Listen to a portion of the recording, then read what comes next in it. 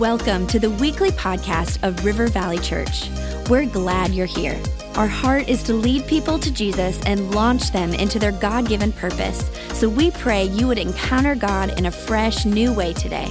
To learn more about our church, visit rivervalley.org. Now, let's tune in to this week's message. All right, we are excited. We are thrilled to have Rick Bezet with us. And as I was looking at the calendar, I knew that I was going to be over with the Live Dead board in the Middle East. And then it was spring break for our two boys, and so we said, all right, let's do vacation. And I knew I'd be coming back really jet-lagged, and it was a 16-hour flight from Dubai nonstop to Atlanta.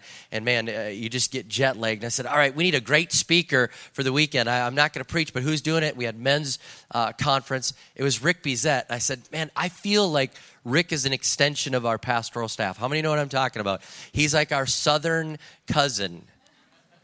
Okay, some of you are like, really? Yes, he is. We're related. All right, and I love his humor. I love his anointing. I love that he can take us from serious to laughing, back to serious, back to laughing, and keep us guessing and always moving us forward. I love that he has a word to share with us, and I'm thrilled that he's preaching this weekend for men's conference and this weekend. So I won't waste any more time. This guy pastors an amazing church, and he's given up this weekend to be with us. Can you welcome with me Pastor Rick Bezet?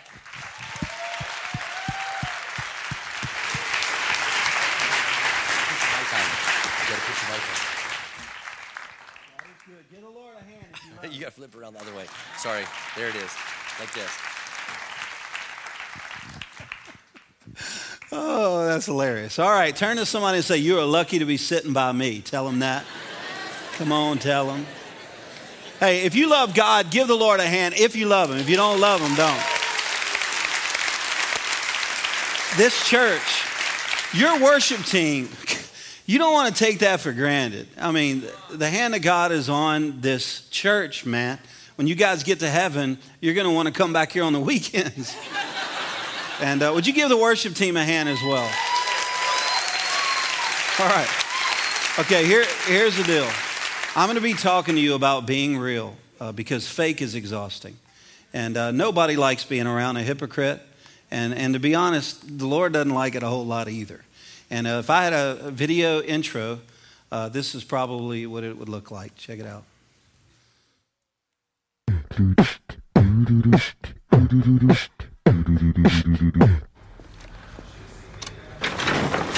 kid. What you got to go down? Come on.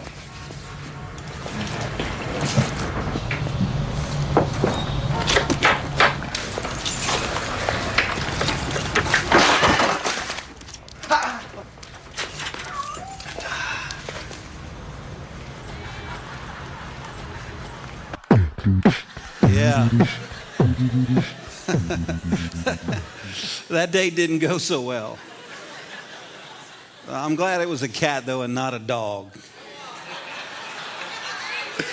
All right. Who likes cats? Why? I don't know how they made it on the ark. I don't know how. They must have snuck on it. My goodness, man. I love this church. I certainly love your staff, your pastors. You know what I like about the Ketterlings is the way, first of all, their integrity. I also like the way they're transparent. Look, if they're praying for something, if something's not going right, they're calling friends saying, pray for us. Do you know how unusual that is? Most pastors, they just fake it. It's like fake it till you make it. And but that's not the way they roll. And the way he teaches the word and then your worship, I wish it wasn't so far to commute here from Arkansas. I'd commute here, not during the winter, but maybe in the summertime. But I want to talk to you about something that I think your staff aces. And but I want to encourage everybody to jump into this. To be real, because fake is exhausting. Now, we've all made mistakes, and this is where I think we start faking it. We make mistakes, and we get off track, and so we start faking it. Now, I'll prove to you how many mistakes are here in this room. Let's do a quick survey. How many of you have ever lied big time before? Come on. If you're not raising your hand, you're lying right now. And this is a church. God will kill you. Okay, now no one's wanting to do anything. How many of you have ever stole anything? Even a church ink pen? Come on. How many of you procrastinate way too much? Okay, the real procrastinators are not going to raise their hand until later, like next weekend. What are you doing? Oh, man. How many have ever put something in the number one slot and took God out of it? My goodness, think about it. You just admitted to me that you're a liar and a thief and an idolater. Welcome to River Valley Church, where we make people feel better about themselves. Okay, all right. All I'm really trying to say right now is that we do make mistakes, and it causes us to stumble. Let me tell you a mistake that my wife made one time, because I'm more confident talking about her mistakes. My son, when we first moved to Arkansas, he was going around telling people that he was the pastor's son because he was leveraging that for an extra animal cookie and all that. Well, my wife, she's like Becca. She's not going to put up with that. So she goes over to him. She says, no. You're in kid life. You can't go around and try to leverage being a pastor's son for a cookie. And he said, are you kidding? It's working great, Mom. What you told? She goes, no. You just tell him you're Tanner. That's all you get to do. You're Tanner, and that's it. So the next weekend, a lady went up to him and said, aren't you the pastor's son? He said, well, I thought I was, but my mom said I'm not.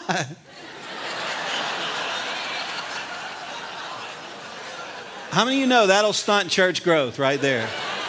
We had a slow start as a church, and I never knew what was up. And but here's for sure what you must know. You're going to have to give God something to work with. And transparency is probably where you're going to have to start. First of all, good news, maybe the bad news. Depends on the angle you look at it. He already knows where you're weak. He knows all about you. There's a story in the Bible, Jacob. And Jacob, was always wrestling against everybody, God and everyone. And the Lord met him one day and said, give me something to work with. And the Lord said, what is your name? But in the Old Testament, it was a little different. He was wanting to know his character trait. What is your tendency? And Jacob, from that point, really didn't have a major encounter with God. But after that point, he never walked the same again. And he looked at him, he said, what is your name? And Jacob said, I'm a deceiver. I've always been that way. And God was saying, okay, now I'm changing your character. I just needed you to tell me. It's not like the Lord went, what? You're a deceiver? What do you mean? The Lord knows where we're weak. Now, the way this all came together for me, I grew up in a church that was very legalistic. There was nothing life-giving about it. It was nothing like this church. If I could have only been a part of a church like this, if I would have been raised in a church that gave me the truth and never compromised it, but also gave me grace. This is what you have to have, truth and grace. Truth is not truth without grace, and grace is not grace without truth. You need the balance, and that's what they give here. All we got was truth. My Sunday school teacher was the most legalistic, mean. She was mean as a snake. She would point at, when I was 8 years old, she would point at us and tell us we were all going to hell. One time she taught on the 10 Commandments, and I said out loud, golly. She said, that's a form of God's name in vain. You're going to hell. Hell is hot. Her finger was 30 foot long. Hell is hot. She talked about hell like she was born and raised in hell. She said, don't you want to go to heaven? Not if you're going to be there. And I was struggling. So I remember thinking, I don't want to serve God. I don't think he wants me to serve him. I think he hates me. Okay? I don't know what your story is, but I know there's a lot of ways to end up, many different ways that you can end up at a place where you have no true joy, or maybe you're going to heaven, but you're not enjoying the trip. And then condemnation, and then the lack of confidence, and then we either give up and say, I just can't serve God. We've lost some great soldiers for Christ that way. Or a lot of people just stay in and then they fake it. And that's what I want to talk about. I want to talk to the people where you're here right now, and if you were to measure everything completely honestly, you would say, you know what? I'm not sincere. My relationship with the Lord is at a different level than it appears to be. And if that's you, I'm telling you, just give God something to work with. Now keep that in mind. I want to encourage you through the scripture. Hebrews chapter 10 and verse 19, it says, therefore, brothers, and this is talking to men and women, since we have confidence, and I want to ask everybody to say confidence. To do what? To enter the most holy place by the blood of Jesus, by a new and living way opened for us through the curtain that is his body. And since we have a great priest over the house of God, now here's where it gets specific, let us draw near to God. But how do you do that? We all want to be close to God, but how? With a sincere heart, in full assurance of faith, and having our hearts sprinkled to cleanse us from a guilty conscience. We'll probably talk about that. And having our bodies washed with pure water, let us hold unswervingly to the hope we profess. For he who promised is faithful. And let us consider how we may spur one another on toward love and good deeds. And let us not give up meeting together, as some are in the habit of doing, but let us encourage one another, and all the more as we see the day approaching. I want to break this down. Number one, if you want to be real, how do you get this going? I think you start out with this point. Be sincere in your approach to God. Let me just ask. Here's a good question to ask. How's your prayer life really going? Now, I'm not here to condemn you. I don't even know how to do that. But I just want to bring it up so I can encourage you. How's your prayer life? And if your prayer life is struggling, there's a great chance it's because you don't have confidence to be in the presence of God. Even worship is awkward for some people. They try to figure out ways to get in late because it's awkward. They don't know how to worship because of this word, guilt, condemnation. Now, let me just tell you, the Lord hates it more than you do. In fact, he went to the cross to destroy it. The Bible even says in Hebrews 12 that for the joy, he went to the cross despising shame. So he can't stand it. He even had joy. We call it Good Friday, but it wasn't the best Friday for him. He was going through a lot of agony, but he had joy in his heart because he knew he was taking shame off of your life. But here's the thing. The scripture says there is no condemnation for those that are in Christ Jesus. But yet there is. So is the Bible wrong? No, the Bible's right. Well, what does it mean then? If the Bible says it and yet it's still on us, I'll tell you how. It's illegally attached to you. You don't have to live that way. Paul even said before Romans 8 and verse 1, and we can see it in Romans 7, where he's talking about, I want to do the right thing. Every time I try to do the right thing, it's the wrong thing that I keep on doing. It's like a war in my mind. I want to serve God, but I keep doing the wrong thing. It's the evil that I don't want to do that I keep on doing. Who is going to rescue me from this body of death? And then next chapter and verse. Actually, at the end of chapter 7, he realizes it's the Lord. Next chapter. There's no condemnation for those that are in Christ Jesus. So this weight that you carry around, we're going to take it off right now because you can live without it. Now, here's how it worked with me. Because I grew up in this church where I was always discouraged, my prayer life was never authentic. I was faking my relationship with God every day.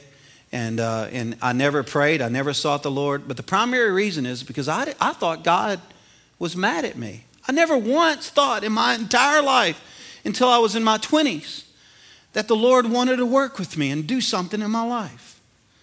So I was always trying to hide.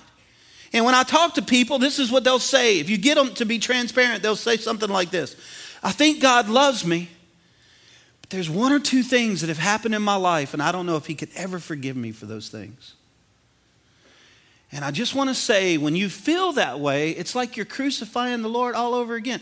It's almost like you're saying, hey, the price you paid on the cross was amazing, but it wasn't enough.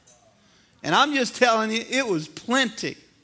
He paid a price so you can have your swagger, so you can have confidence in your approach to him. Now, here's how I learned. I used to be frustrated. Been in ministry for a long time, and I hang out with people like Rob and different friends of mine. They hear from the Lord so well. I've learned to hear from the Lord much better. But in the initial stages, it was so hard for me to hear from God. And I have some friends in our church, they hear from the Lord on everything, like what street to drive down and what to wear and all that. I was like, what? I can't. So I remember trying to figure out, Lord, why don't you speak to me more? It would save me so much time.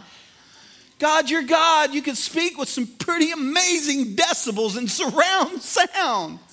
But this is not what you do. You speak in a small, still voice. Even your Bible shows that. In the Old Testament, it wasn't in the thunder and the earthquake and the fire and the wind. It was in the whisper. Why in the whisper? And the way he showed me how he does that and why he does it was through my family. In my family, we're Cajun people. We'll eat anything that lives in a ditch. A crawfish. How many like crawfish? The true Christians that attend here. But we're loud. We're loud. I don't know if it's the spice in our food, but everything we do is loud. But I have this one child, Grace, who's not loud. She's a whisperer. So we'd be being loud, and all of a sudden we hear mosquitoes are back out. And then we said, no, it's Grace. Grace, what do you want? I just want to say hey. It's like, hey, okay. And then we go back. Here's what I've noticed. To hear a whisper, you've got to be in close proximity. I think the reason why the Lord speaks with such a still, small voice is because he wants you nearby. And many of us, we don't see God from that angle. We think that he would prefer for us to go out there. Do you know how many people that are not in church right now who used to serve God? There are 30 to 50 million people in America who used to serve God and go to church, and now they're not. Many of them, I've spoken to many of them. Many of them are saying, I'm going to serve God again. I just got to get my life right, and then I'm going to go back. But listen, you can't correct that mess on your own. God wants to be in on that correction. Are y'all hearing me at all? Okay, let me show you what I mean. There's this lady in the Bible. She was caught in adultery. When she was caught in adultery, she was thrown at the feet of Jesus by religious people who didn't understand life with Christ. They were nothing like this church. And so they threw her at the feet of Jesus. At that point, the religious people and Jesus had the same goal in mind. They wanted her to sin no more. Jesus did, and they did. But the way they wanted to stop her sin was to destroy her, killing her. So they said, we got to kill her. And Jesus said, yeah, okay, well, let's kill her. He said, but let's do it this way. Let's let the one who's without sin throw the first rock. He knew what he was doing. And then he starts writing on the ground. This lady knows that it's over for her. She's seen this happen. And she knows it's over. But she didn't know what Jesus was all about. So one by one, these guys are dropping rocks and walking away. And she probably heard the sound. But she didn't know, man, are you deceived after you die? Maybe they just hit me in the head with a rock. And then they're all gone. And then Jesus looks at her. He says, woman, look at me. He said, where are your condemners and your accusers now? She said, they're gone. She was having a really good day. And Jesus said, and neither do I condemn you. Neither do I accuse you. Now here's the cool part. He said, now go and sin no more. Now I'm convinced that she went and sinned no more. Because when you know what the goodness of God is really like and the forgiveness of God and what it's really like, you don't want to take advantage of that. Life just can't get any better than seeing Christ and the love that he has. If he would have looked at her and said, woman, you are so nasty. You're so lucky I just saved your life. Now get up, you trashy self. Now get out of here and sin no more. She would have went right back into sin because of the condemnation and the weight of all that. Think about the heroes of the Bible. Jonah. He ran in the exact opposite direction from God, but we know who he is. Noah. He was the father of all drunks. Abraham, man, we could tell you some of the mistakes that he made, but at 100 years of age, after he made some monumental mistakes, the Lord showed up and said, hey, at 100 years old, I want you to go to Babies R Us. It's time. Now, how many know that is nasty right there, okay? Okay, all right, let's move on. Isaac, he was a daydreamer. Jacob, he was a liar. We talked about him earlier. Gideon, he was afraid. Moses was a murderer. Rahab, she was a prostitute. Samson, he liked prostitutes. David, he was an adulterer and covered it with murder. Elijah, he was suicidal. Isaiah, that dude preached naked for 3 years. That is also nasty, all right? Jeremiah, way too emotional, probably like Pinterest. Peter, he denied even knowing Christ. Zacchaeus, too small. Paul, too religious. Elijah, too suicidal. Thomas, too negative. Timothy, too many stomach ulcers. Lazarus, the dude was dead for 3 days and God used him. So what's your excuse? We're always moving away instead of toward him. Look, Christianity is a blast when you understand that he's amazing at forgiving us, that he knows what you're about, but he still wants you around. It's where you hear his voice, where you're led by him is in close proximity to him. Can I have an amen? Number two. By the way, an illustration of this, my son Hunter, when he was 4 years old, I wanted him to catch a fish. Being a dad and all, you want to do that. So I took him out, and we had never fished before. And I said, Hunter, you can write this down, boy. We're going to catch a fish today. Dad, it's going to be amazing. So we're fishing, and an hour later, nothing. Another hour, whatever, nothing. And so he didn't care. He started throwing rocks after about 10 minutes. He's like, Dad, check this out.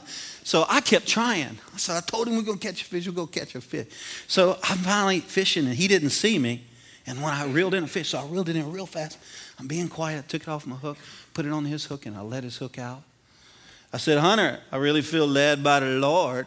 If you come over here right now, you'll catch a fish. All right, okay, manipulative, right? So he came over, and he goes, Dad, it's different. Dad, this is amazing. Dad, he's jumping up and down. I was just feeling so good. The next day, I said, Hunter, what did we do yesterday? He said, we went fishing. I said, well, did we catch anything? He said, no, but you did. Then you took it off the hook, and then I said, Hunter, you knew that the whole time? You seem happy. He said, I was happy, Dad. I was with you. The ladies. Oh. I'll tell you, your life can become so strong in God that just being close to him is all that you really care about. You could throw some rocks, catch a fish. You don't care what's up. You just want to be with him. Number two, be sincere in your declared dreams. There's this guy in the Bible. His name is blind Bartimaeus. Very important you understand that this guy could not see. His name was Bartimaeus. Everybody around him knew what was up. He starts screaming the name of Christ because Jesus is passing by. There's crowds there. You can read it in Mark 10 later on. And here he is yelling, Son of David, have mercy on me, blind Bartimaeus. So Jesus, he stops. And by the way, the crowd is telling him, be quiet. We're tired of hearing from you. Stop yelling his name. And the Bible says he yelled all the more. Why did he yell all the more? Because when somebody has a dream, you can't get them to be quiet. It's the reason why I like your staff and your pastors.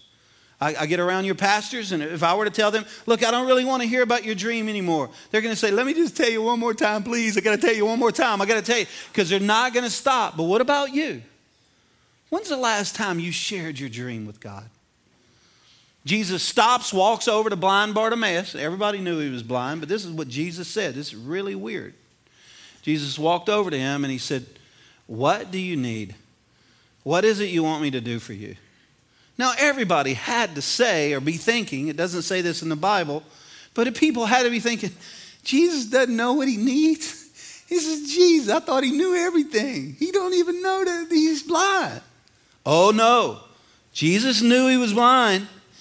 Then why did he ask? I'll tell you why. He asked because he loves to hear what you're dreaming about. I think the Lord is standing in front of all of us right now saying, what do you want me to do for you? Come on, let's dream some dreams. What do you want? Because one day when we get to heaven, raise your hand if you want to go to heaven someday. That's a good time to vote, man. Whoa, yeah. When you get to heaven and you see the enormity of God and the power of his name, maybe there'll be a chance that you'll look back to now and you'll think, why didn't I dream more? Why didn't I live on earth knowing that he was this big? Why was I always hesitating at church? When it was time to give, I didn't even give. I acted like he wasn't big. When it was time to serve, I never showed up. I let other people do it because I was busy.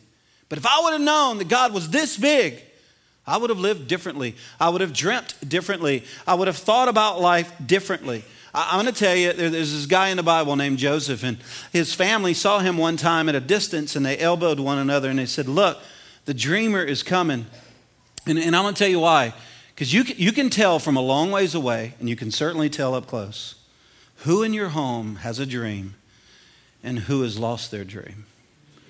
Are you at the peak of your dreams right now? What is it that you want God to do? The reason why he says, what do you want me to do for you, is because he loves to hear you articulate your dream. Number 3, be sincere in your confidence towards other people. Look at this verse, Hebrews 13:6. So we say with confidence, the Lord is my helper.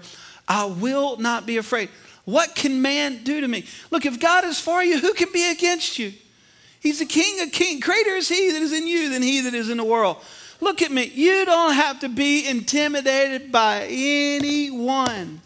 You can walk through life with confidence. You have God on your side, especially people that are under 30 years of age. I was speaking to the men, and I'll bring this up. I'm shocked on how much fear overwhelms young people. How many of them choose a major in school that they hate because the one they really want to do, they're too afraid to choose it? How many business ideas that people have had, but they've never tried it because what if it didn't work? How many relationships are broken down, but one phone call could heal it, but they won't make the call because what if there's rejection? How many jobs that are not applied for? This builds all the way into relationships. Young men nowadays are afraid to talk to girls more than ever before. They'll do it texting all day long, but they will not speak to them. They have relationships sometimes where they even break up in texting. I say, you can't break up. Y'all never had a relationship. The guys in our church, I speak at them boldly. Come on, guys. Start talking. If you're a man of God, talk to the woman of God. I had one of them come over to me. He said, I don't know what to say. What do I say? I said, all right, I'll come up with something. I said, we got scones over there by our coffee. Go over to her and say, you want a scone? He said, that's a great idea. I came up with that on my own. Go get them. He goes over to her. You want a scone? She said, yeah. So they sat down and ate the scone. And after it was done, it was so great. He came back over and he said, what do I do now? That was amazing. I said, stick with that. Stay in the pocket, man. So he went back there. He said, you want another scone? The next Sunday, you want another scone? She goes, yeah. So they kept eating scones every Sunday. Their relationship was gaining, and so it was their weight. But then they got married in June of last year. Boom, get you some of that. I told them they need to call their first kid either Scone or Rick, my name. Number 4. Be sincere with your walk with God. Now, this is the one where it's going to get a little quiet in here. I'll just warn you, this is going to be intense. This might be as intense as anything I could talk to you about because it's humiliating, but it shows the picture of transparency. Also, if you're a pastor, I don't recommend that you do what it is that the Lord had me do to set me straight. But I've built a pretty clear case that I was a fake for years. And I've already told you it's partly because of the false doctrine that I heard in that church I grew up in. But then when I went to Bible school, it really got crazy. In Bible school, and they still do this in some Bible schools, but it's not as common as it used to be. But they would teach us, if you're going to be in the ministry, that you can't have friends, that it's a lonely place. Touch not the anointing type of teaching. Back in those days, 26 years ago, they taught us that you sit away from the people, even in chairs on the stage. Do y'all remember those days? And you stay at a distance because you'll lose your anointing, the familiarity, and they would teach what it does. Basically, they were teaching us to fake our relationship with other people. They never really said that directly, but indirectly, they would teach that you had to always act like you had plenty of faith, plenty of word, healthy marriage, lots going on for you. If you had a headache, you just between you and God to get it settled. And I remember thinking, God, I'm gonna be so alone. I remember driving through Louisiana, and there's a bayou there called Bayou Self. And I was thinking, I'm gonna be by myself all the time. And I just knew it. So I bought into it. I believed them that I had to just fake it forever. So when I got in the ministry, my first year, after I graduated from Bible school, we got married, and I became a youth pastor that first year. In our first year, our marriage was horrible. Nothing was going right. We were fighting all the time. And one day I had to speak to this large church. I was thinking about this sermon. And so Michelle and I got into a fight. Now I'm just yelling at her. So I told her, I said, Michelle, I'm sick of you. You just need to shut up. had enough of you. Just shut up. I can't even deal with you. And she broke, my wife, my beautiful wife, man. So anyway, I remember the crash. I saw it. And I didn't even know what to do about it, so I just left her there. Because I was a man of God. I had to go and get ready. And again, I was lonely because I had no friends to talk to. I was doing ministry the way I was trained. So I went into my office and I'm praying, Lord, I'm a man of God. I need a word from you, Lord. I got to preach. I got to get this sermon. I kept hearing my wife crying in the other room. And then finally, I just knew that I was so convicted by God. I just got on my knees and I said, Lord, forgive me. Something is wrong with me. And I need your help. Okay? So I settled that account with him. But then I heard my wife crying. This was the harder part. Because I could talk to God about stuff, but I couldn't admit I was wrong to other people at that time. Still struggle with it a lot. So I walk in there, and this was very awkward for me. My wife is crying. I didn't even know how to pat her. I'm just like at a distance, patting her. And I said, Michelle, forgive me. And we prayed together, and she forgave me. But she did look at me and say, what is wrong with you? Why are you talking to me like this? I didn't see this coming. I said, I don't know, babe. So I went back into my office, and this is where it gets weird, and this is where it also gets punchy. And when I got back into my office, I felt the Lord, and I've already admitted it's hard for me to hear from God, but I know he spoke this to me. And he said, I forgive you, and so does your wife. But when you speak this weekend to the church, I want you to tell all of them what it is that you did to her. I was like, what? Get thee behind me, Satan. So I remember thinking, God, I can't do that. Lord, they taught us in Bible school, you never do that. They covered that the first semester. God, you need to go to Bible school. They'll clear that up right now. You would never suggest this to me if you knew. Well, how many know he didn't move? And I didn't move either. So I was preaching something different. And it was going really bad. And then finally, in the middle of the talk, I realized I'm not going down this road anymore. And in my mind, I could draw a picture right now. If I was accurate, I could draw a picture in my mind. When I closed my Bible, I thought this was the end of ministry for me. And I looked at my wife and I said, Michelle, will you forgive me? And I told them everything that I did.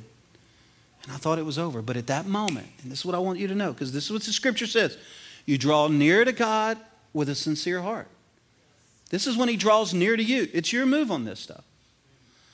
And it was at that moment when I'm asking Michelle to forgive me, in her mouth, she was shocked. Like she couldn't believe it. And it was at that moment where I sensed God like put his arms around me. Like, this is my boy. Thanks for being real. I need this. I've been looking for people to do this. It was at that time that no one really came to me afterwards and checked on our marriage or anything. They just were like, wow, that was amazing. So I said, wow, okay. I'll just keep faking it every now and then, divulge a little bit. There was this girl during that first year that my wife and I were counseling. This is the second big mistake. And we were trying to help her, and she was very depressed. And then back in those days, I didn't understand clinical depression. I didn't understand chronic depression. And I was just trying to help her. And then one day I was just in a bad mood, and I told the girl, I said, look, I don't even know how depressed you really are. I think you might just be coming over here all the time because you're lonely and you just want to hang out with my wife and I. And she looked at me. She said, her name is Elise. She said, are you kidding me? You don't even, is that what you think? And I said, I'm not sure. I just wonder. And that girl drove home and she committed suicide. She blew her brains out. Okay, I was a major contributor into that, as you can imagine. So it was at that point that I really started thinking about this fake thing, because no one in my life knew that I totally checked out. I didn't enjoy my relationship with God. I didn't even want to have a relationship with God. I hated being in the ministry. I was only in it because I was getting paid. I became a hireling. It was nothing like a sincere leader and pastor like you have on staff here. They would do it for nothing. But back in those days, I just was faking it. No one was asking me how I was doing or am I okay, because I was good at faking it. I knew when to tell a joke, when to say praise the Lord, when to sit on the front row and lift my hands and sing. And it hit me, no one knows I'm totally dead. I have this ability to fake my relationship with God in such a way that I can go through life for years this way. And I'm going to tell you right now, that is not a gift from heaven. The early church, they had the power of God. Who wants the power of God? They had the power of God, but what was it for? It was to expand the kingdom. And then they were together, and every day they were together, and they were being so real. The Bible says that God was adding to their number daily those who were being saved. And it says, and they were glad and they had sincere hearts. This is God's design, which leads me to the last point. Be sincere in your compassion for souls. There was this man in our church who fell into adultery. He was involved in a small group. I was really proud of him because he had never been involved in a small group. But he met this girl at work, and he started going out on Friday nights and committing adultery with her. And his small group found out about it. Now, this church I was raised in was not like this church or your church. What they decided to do was to go out into the front yard and put chairs out in the front yard. And when he came in at 3 a.m, they wanted to be there, but not to condemn him. So he pulls into the driveway, and all of his friends from the small group are on the front yard. I mean, awkward. So he's like, what is going on? And he walks over to him, and this is what they said. They said, hey, bro, we miss you. You hadn't been in the group in about 3 weeks. We're just not the same without you. Get some sleep. We love you. And he went inside. Next Friday night, he's with this lady again. His wife is so grieved. He pulls into the driveway, and they're there again. This time he walks over to him, and right when he gets to the group, he falls down, weeping and crying. And they prayed for him, and they won him back. Because they understood the value of a soul. There's a lot of reasons why the hand of God is on this church. I'll give you some. The integrity here, the truth that's being taught, the value of relationships. But there's one you've got to know about. This church cares about souls. And the Bible says, don't say in 4 months and then the harvest. No, lift up your eyes right now, for the harvest is right today. Today is a day of salvation. Pay attention to it today. You can come to this church for the rest of your life and it'll minister to you. But the reason why this church exists is to build the kingdom. It's the value of a soul. And every time I speak, I always look around and try to find somebody who looks like they're hurting. And it just makes me minister better. And I was able to even do it just now before I got up during worship. Somebody who looked discouraged.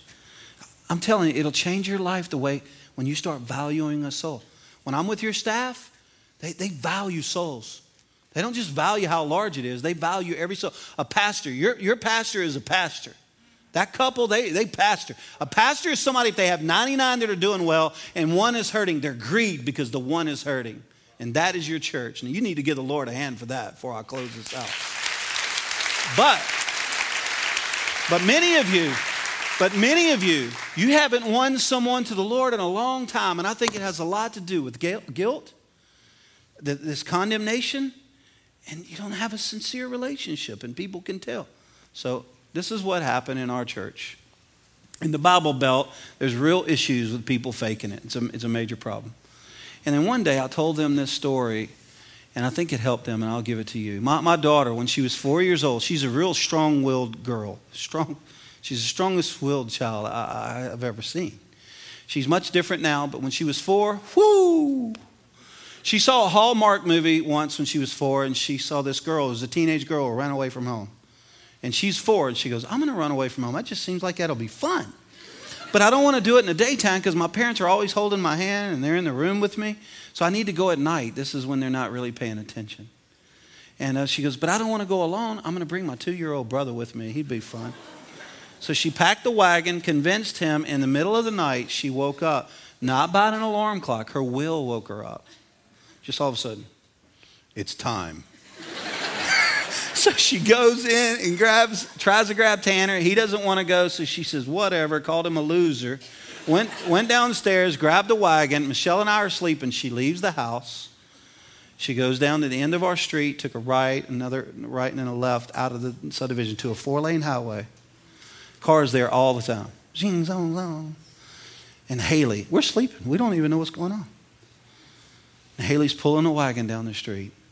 Anyone with half an imagination could figure out where this could end up. Thank God it's a good ending. She's going down the road, and this lady sees her and pulls over and says, young lady, what are you doing? She said, I'm running away from home, and it's so much fun. She said, you don't need to be doing that. Come on, get in the car. I'm going to take you home. She said, no, ma'am, I'm not allowed to ride in a car with strangers. But the lady said, but you can walk up and down this highway? Your family is whacked. So she can't get my daughter in the car, but she convinces my daughter to go home, or my daughter just decided she wanted to.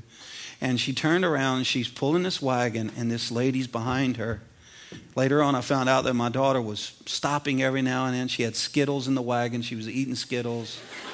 And she was petting her dolls and throwing out my son's diapers. She was mad at him.